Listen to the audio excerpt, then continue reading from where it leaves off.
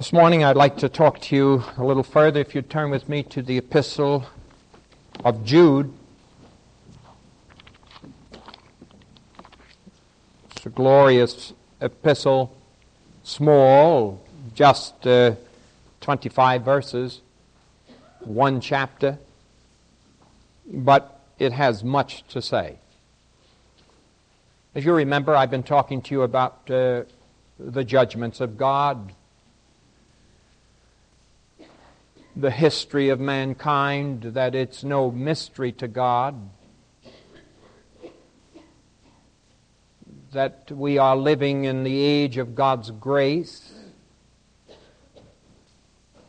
that at the end of the age of grace, the church shall be caught up to be with Christ, taken out.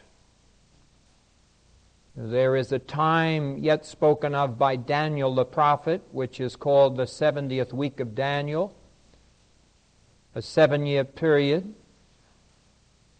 Jacob's trouble, in which the great judgments of God shall come forth upon man for his utter wickedness. Then at the end of that period of 7 years, the great tribulation, the battle of Armageddon, which you hear of so often, in which the Lord triumphs. No nation wins. The United States will not be victorious. Russia will not be victorious. God will be victorious over all the nations of the earth. For whether one war is on one side or the other, both are unrighteous. It has always struck me that rulers, whether they're on one side or the other, always claim the blessings of God. If it were the German nation, they would say, Gott mit us. If it was our nation, forgive my German, if it was our nation, it would be the same. God is on our side. It seems as though nations believe that merely using that phrase gives them a righteous cause. But I think we all realize that in that final victory, God will be victorious and then will set up His reign on earth, the reign of the Messiah, Christ. Israel will come into its proper position of glory. Christ will be King of kings and Lord of lords and reign on the throne of David. David being Israel's king, Israel will come into the position of blessing. The millennial reign is not to give anything to the Christian to speak of. He's already inherited heaven. Heaven's better than earth. The millennial reign of Christ is to fulfill God's promises to Israel, that they would have a kingdom and that they would reign. And that is the Messianic kingdom, Messiah's kingdom. And so the Messiah shall reign. We shall reign with Him. We who are part of the true church of Jesus Christ. Then beyond that, I don't want to get into any further discussions. There's a 1,000-year reign of Christ on earth. At the end of that, once more, nations rise against Him under Satan's tutelage. The final great conflict, passing away of the heavens and earth with a great noise. The establishment of a new heavens and a new earth, wherein dwelleth righteousness forever and ever, and we shall dwell with Him in that kingdom forever and ever. Now this makes life sensible. Otherwise, rather never have been born, all right? The little taste of happiness you have here on earth is mixed in with too much sorrow, too much tears. Every husband and wife have a 50-50 chance of losing their mate. This is a high ratio for sorrow, for grieving. Women have about a 75% rate, since there are many more widows than widowers' men. I hate to tell you that, but that's the way it is, men. Your chances of going first are much more than your good wives. And so with this in view, I think unless we actually face life, people hate to face these things. There's nothing terrible about it. What should shake you up if you know Christ? Wives should have the strength, if they lose their husbands to the Lord Jesus, to know that one day they're going to see them again. And that this whole scene on earth is just a preparation for heaven, and that's all it is. It's nothing more than that. Remember, the earth was not made, nor the universe made, for any other purpose except the gathering of a family for God.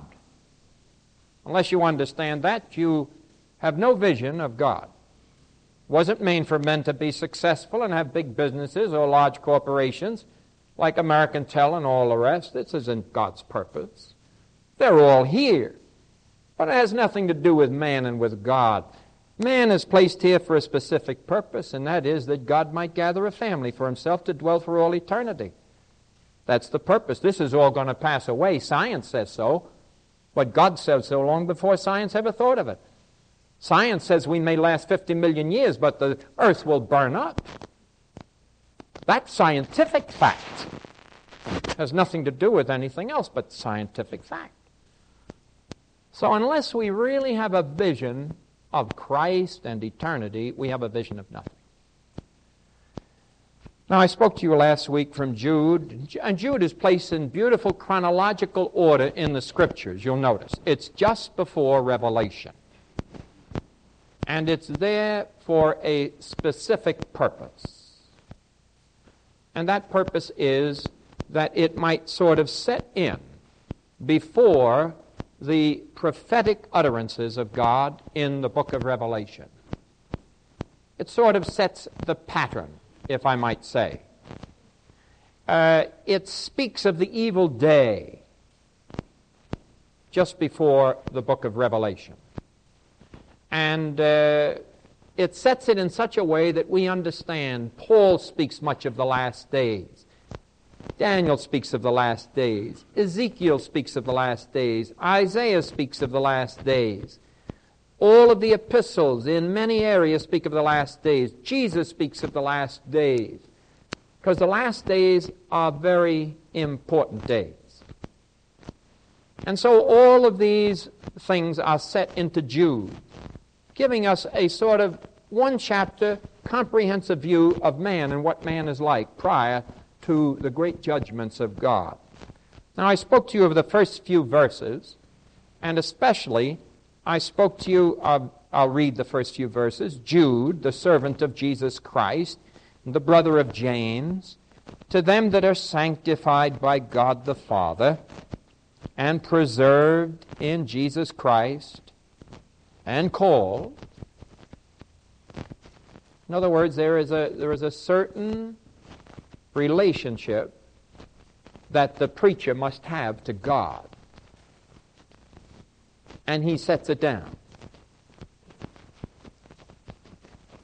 May I say this? The defective calling of men into the ministry has been one of the great tragedies of the Christian church. May I say that again? The defective calling of men into the ministry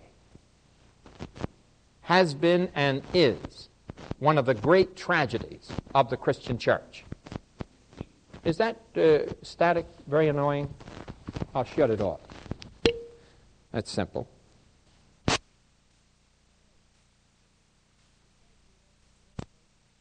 Static, all right? I hope you'll have no static. If you do, something's wrong. These men have a specific calling. When that call is defective, we find it all around us. We see it. A defective call into the ministry is usually evidenced very simply. I have only been here, well, I've been here a long time. I still hear that static. Carlton, shut all the electric off. All right? Shut it all off.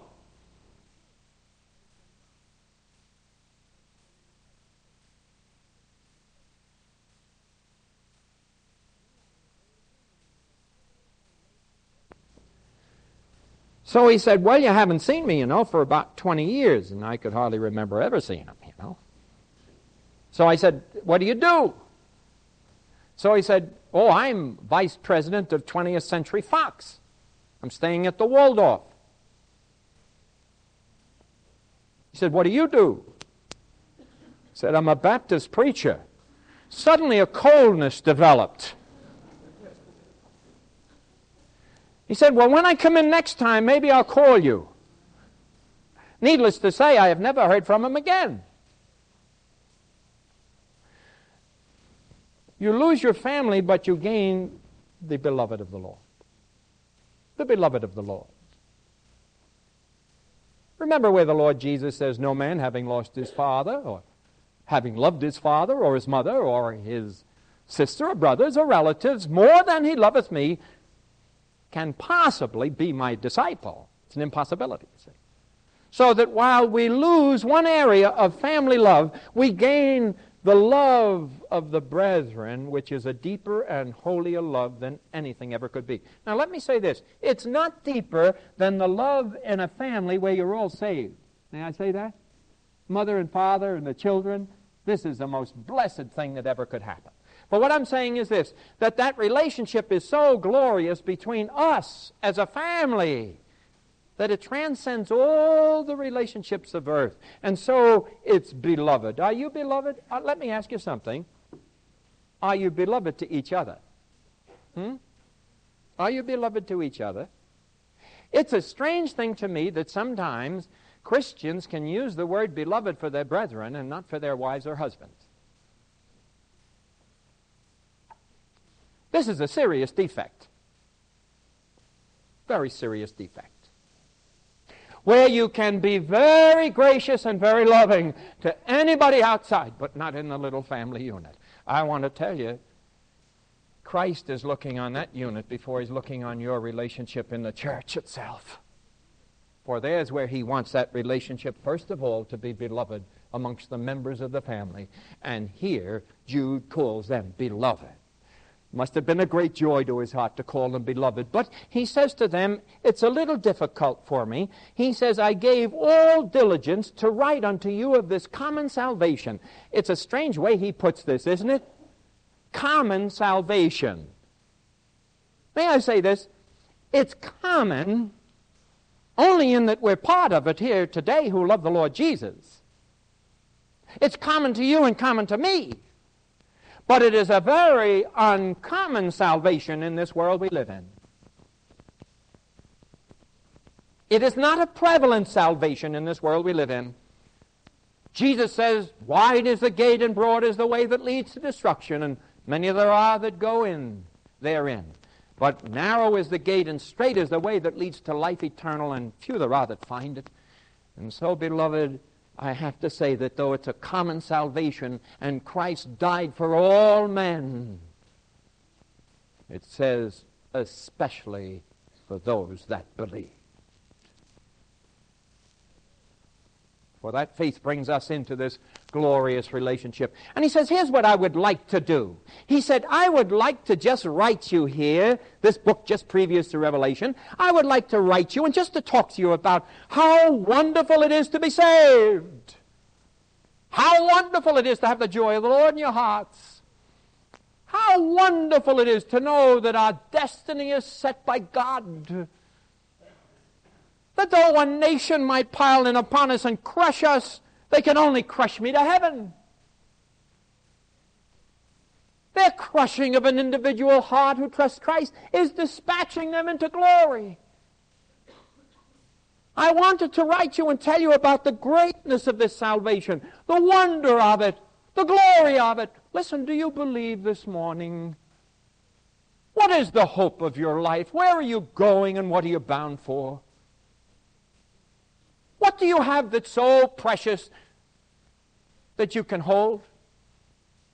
Paul says of the truth, you came into the world with nothing and you'll leave with nothing. No matter how great your gifts are, no matter how great your wealth is, no matter what great amount of happiness you seem to possess on earth, I tell you, death and the grave shuts it all off and you face the living God.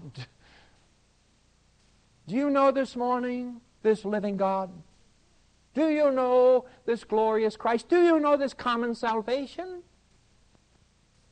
Jude says, I came to you that I would speak to you about this common salvation. When I say that, do you say, oh, I'm part of that common salvation, Pastor? I know what you're talking about.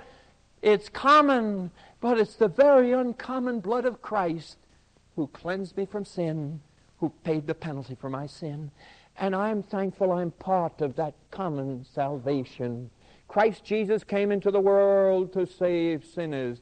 God so loved the world that he gave his only begotten Son. So it's a common salvation. There's no other salvation, for there's no other name under heaven given amongst men whereby we must be saved. This is God's divine way of salvation. So it is common to all man. Common to all men everywhere. This salvation in Christ Jesus. There's no other salvation. For there's no other one who ever arose from the dead. And the only proof of eternal life is a risen man. You have no other proofs. You have to have a risen man. You have to have one who's made it true. And it tells us Christ Jesus is risen from the dead and has been declared to be the Son of God by the resurrection from the dead. He was not declared to be the Son of God because some of the Jews were converted and said so. All the apostles were Jews. He was not declared to be the Son of God because some of the Gentiles came and believed in Christ. He was declared to be the Son of God by God himself when God raised him from the dead. And this declared him to be the Son of God, and he needs not the verification of men.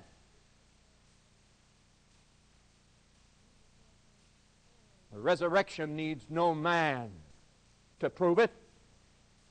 How do we know the resurrection happened? Because when we received Christ as our Savior, the Holy Spirit came to dwell in our breasts by faith. And by that indwelling presence, no one can ever say to us that we're not redeemed and that Christ is not alive from the dead. He was declared to be the Son of God by the resurrection from the dead. And so this is the great common salvation. You know what I like here too? I love these words where Jude says, I gave all diligence. I couldn't help but think this puts us a little to shame. I gave all diligence to come to you to talk to you about the common salvation. All diligence. He says, I was intent on getting there and talking to you about this. How many of us have really felt that way? I couldn't help but think of the all diligences of Scripture, you know. I couldn't help but think of Jesus. He is the Savior of the world. Here he is, he's traveling. He's traveling on a route which will take him far away from Samaria. But it says in the Gospels, and Jesus went to Samaria because it needs be necessary that he must go to Samaria. What does he do? He takes, if you look on your map, an elongated route, and he gets to Samaria because there's one woman at the well that he's going to meet there. And her statement to him is so clear. He comes to the well. Notice, all diligence. Here's the Savior of the world. Let me ask you, how many of you have walked around the block to talk to some soul about Jesus Christ? And the very Son of God takes a long circuitous route by donkey or whatever other method he had to go, or walking. And when you think of the missionary journeys of Paul, thousands of miles on foot, And every simple way, he said, I came to you in tears. And here's Jesus. He goes by way of Samaria. And the woman of Samaria looks at him. And he says, give me to drink. She stands at the well of Jacob. And she looks at him. What does she say? How come that you speak to me?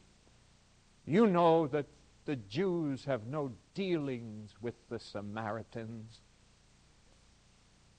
Oh, how this should cut us sharp, shouldn't it, huh? We don't want to have dealings with some little cultural group or some little racial group or some different color. Here are the hated enemies of the Jews, and Jesus goes out of his way to the woman at Samaria. He looks at her, and he said, woman, if thou knewest who it was that asked thee to drink, thou wouldst say to him, give me to drink. For the water that thou wouldst give me, your fathers, they've drunk of these things, they are dead. But the water that I would give unto you is the water of eternal life. He was diligent. He went out of his way. Some of you can't even talk over a back fence.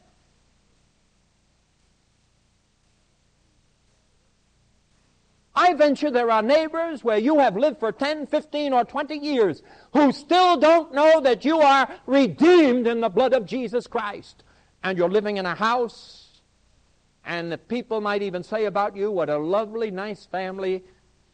I hope they say that anyway, you know. I hope they say, aren't their children wonderful children? They go to Sunday school, they do this, they do that. Aren't they a fine Christian family? All they know is you go to church. But they don't count you any different from everybody else who goes to church in that neighborhood. And the only time they'll ever know any difference is when you show some diligence.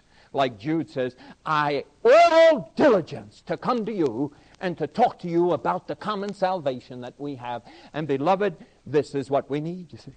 A desire to talk for Jesus Christ. All diligence. I think of Philip, you know, in the Ethiopian eunuch. If it had been some of us today, would have stood on the corner, and if the chariot was more than one way across the street, we'd say, well, he's too far away, some other time. But I would remind you that Philip, when he saw the man in the chariot, it says he ran, directed by the Holy Spirit, alongside the chariot, got up on the chariot, and here's the man, Negro, treasurer of Ethiopia, and he's reading Isaiah. And Philip says to him, knowest thou what thou readest? He says, how can I know except some man shows me? Wouldn't you love that? Isn't that wonderful, huh? How can I know except... And he says, from that verse he preached to him unto Jesus Christ from the book of Isaiah. Where was he reading? Isaiah 53. Go home and read it. He preached unto him Christ. What did he have? All diligence. This is the kind of diligence Jude had here. All diligence. Oh, that we would show this kind of diligence. This common salvation that we have. Listen, if I didn't even get to the neighbors, how about your loved ones? How about your loved ones, the ones who are close to you? Have you ever talked to them about Jesus? Oh, if you've done it, I don't expect you to repeat and repeat and repeat. I expect that if you told them how Christ died for them and how he's the Redeemer of the world, and that being a Christian is not going to church. Being a Christian is receiving Christ into the human heart and breast and knowing the presence of the Holy Spirit in there. Have you talked to them about that? The ones you love so much. Sometimes people say to me, and I had someone just say this to me recently. I said, when did you talk to someone about Christ last? And they say, well, I don't want to talk to my best friend because I'm afraid it might offend them and I'll lose my friend. Well, now, beloved, I have to say something.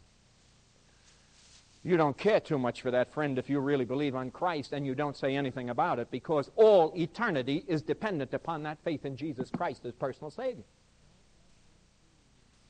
So there is this all diligence. Are you diligent in the things of God? Are you?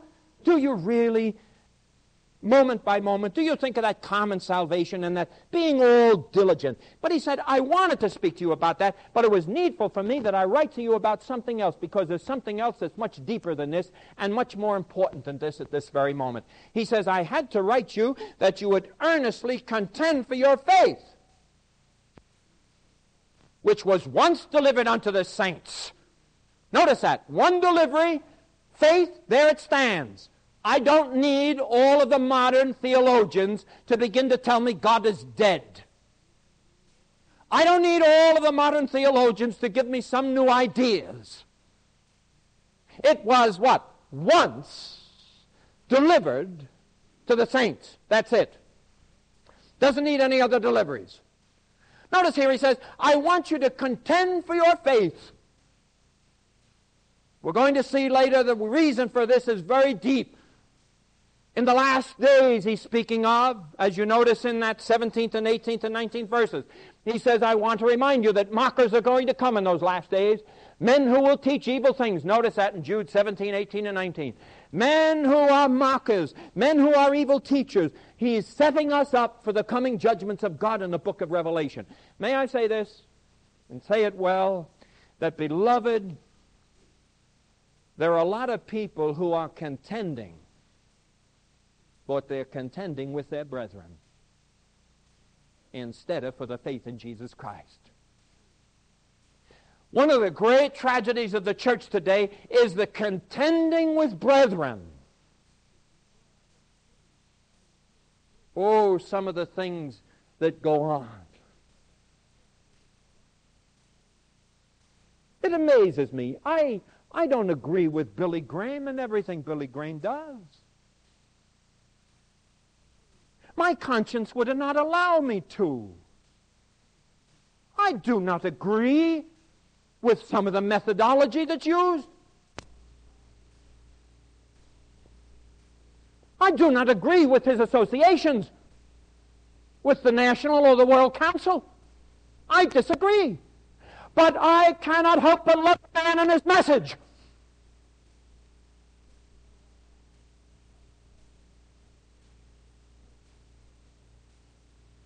I have yet to hear this man ever get on television that he has not glorified Jesus Christ. And may I say this, that while this verse here says, I want you to contend for the faith, the church today in many ways is contending with their brethren, is fighting their brethren. And a whole fraction of the church is turning away from the gospel of Jesus Christ. Is turning away from the preaching of the gospel of Jesus Christ. Because possibly some man doesn't follow exactly every single thing the way they would like it done. And every one of us undoubtedly in our hearts could say, oh, I wish Billy would do it this way. I wish Billy would do it that way. And conscience-wise, I have to say that as a preacher of the gospel myself. Billy knows exactly how I feel. Stephen Alford knows exactly how I feel. And they sincerely believe that I have perfect right to feel as I feel. But I can't help but say I love the man, I love the message of the gospel, and I love the fact that souls are saved. That if I were to ask here this morning how many of you found Christ as your personal Savior under the preaching of... Did any of you put your hands up under the preaching of Billy Graham? Praise the Lord. Any others? You found Christ under the praise God. How many of you were drawn back to Christ through Billy's preaching? You went, yes, you were drawn back to Christ. Praise the Lord. Yes. So while I may disagree with his methodology, I cannot disagree with the power of the message. And so we're not to contend and fight and rave at each other. One of the greatest tragedies in my early life as a Christian was that I studied under Donald Gray Barnhouse, and what broke my heart, listening to this man for 6 years, was to see the terrible schism that developed between him and Carl McIntyre. So they hated each other practically. And Barnhouse would plead for him, please stop writing about me in your Beacon magazine, as though I am some man who's departed from the faith. Barnhouse died with a broken heart. We're to contend for the faith. And that faith is the simplicity of the preaching of the gospel of Christ. Paul says, I would know nothing among you save Jesus Christ and Him crucified. That is the message, beloved. And while I may disagree with methodology and not want my name associated with certain men, and certainly I don't want my name associated with the head of the World Council of Churches, and this distresses me greatly. But I have to say, the message of the gospel has saved souls, and it may be that when Billy comes to New York, it'll be the last campaign he ever runs. I don't know. It may be the Lord will come. It may be that that last soul will be added to the body of Christ through Billy Graham's preaching. I don't know. But I know one thing. I have seen him on secular programs. I've seen him on all kinds of programs. I've never failed to hear him honor Jesus Christ. Whether it's with Jack Parr or any other group, he's honored the Savior. And for that, I love the man.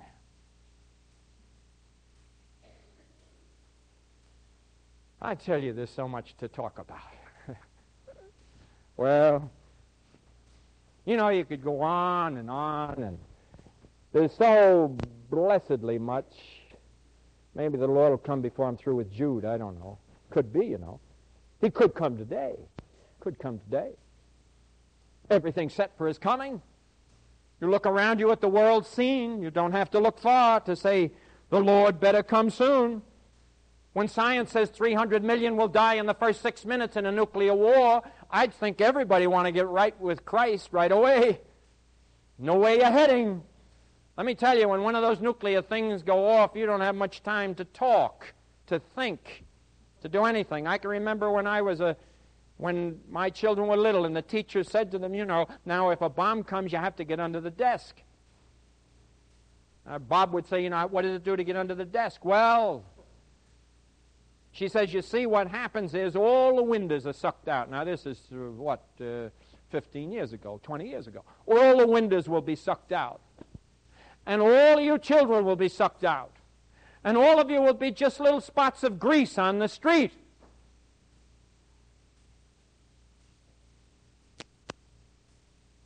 Well, beloved, let me tell you, that bomb was nothing compared to what will happen this time. The world is set for overkill, get this, 20 times. 20 times the population of the world. There are now enough nuclear weapons to kill the world 20 times over. Every single human being upon the face of the earth. There isn't much time, beloved. You should make sure that you're right with God, right with our Savior, having Him in your heart. Let us pray. Father, we thank Thee for Thy blessed word. Bless it to our hearts this morning. Lord, we ask Thee to touch every human heart. We pray that Christ might be their portion. We pray for anybody here this morning that may have come in not believing, that they'd go out believing because there's really no hope in man's heart all by himself. He has no answers. He uses his gifts. He makes his fortunes. He lives in a house, can be a hovel or a house or a castle, but he dies. And there's no turning away death. And so, Lord, we recognize that all is vanity. And unless we make ourselves come to that place where we trust Christ as our Savior, we listen to the wooing of the Spirit of God, we believe salvation is all of Him. And when that yearning comes, we turn to God and say, reveal to me Thy way of salvation, and God will reach down and speak to us of His precious Son. Now, Father, bless every heart. As we go, may we think deeply upon the things of God, what it means to be a Christian. Lord, draw us to yourself. Help us to have all diligence about this common salvation, that others may come with us and believe with us. May we be able to say, like Moses of old, come with us and we will do you good. Lord, put your hand now upon every heart and still them. And may some be saying right now, oh Christ, I trust thee because I have no other answers to life. Life is a mystery to me, an enigma.